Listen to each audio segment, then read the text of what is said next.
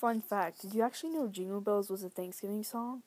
But anyways, so first I'd like to start off this podcast with my analysis of 2 points for the reading.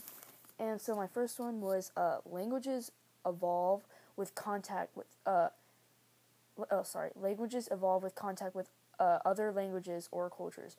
So the way languages change is when they meet when people of that speak that language meet something else, and the languages kind of merge, and they like take words from that language or adapt their language to fit both of them, and that's sort of how languages change.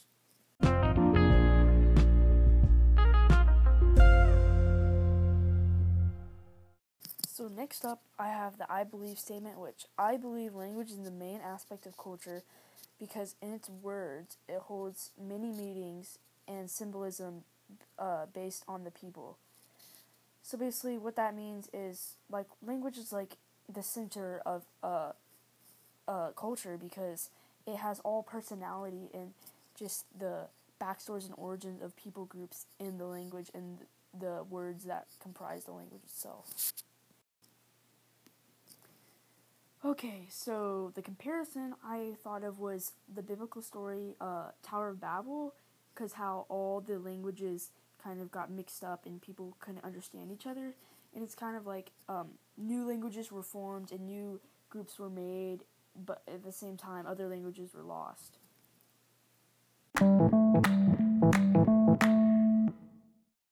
So, book title I would give this reading would be Language, the World's Group Project, because explaining the what it's called is because many people like contribute to languages, and all across the world languages wouldn't be what language is now without each group of people like adding their own twist to it and adding more vocabulary, and like how English is split up like Latin and but it's related to German as well, and just it's mixed up like that and just connected to all sorts of languages.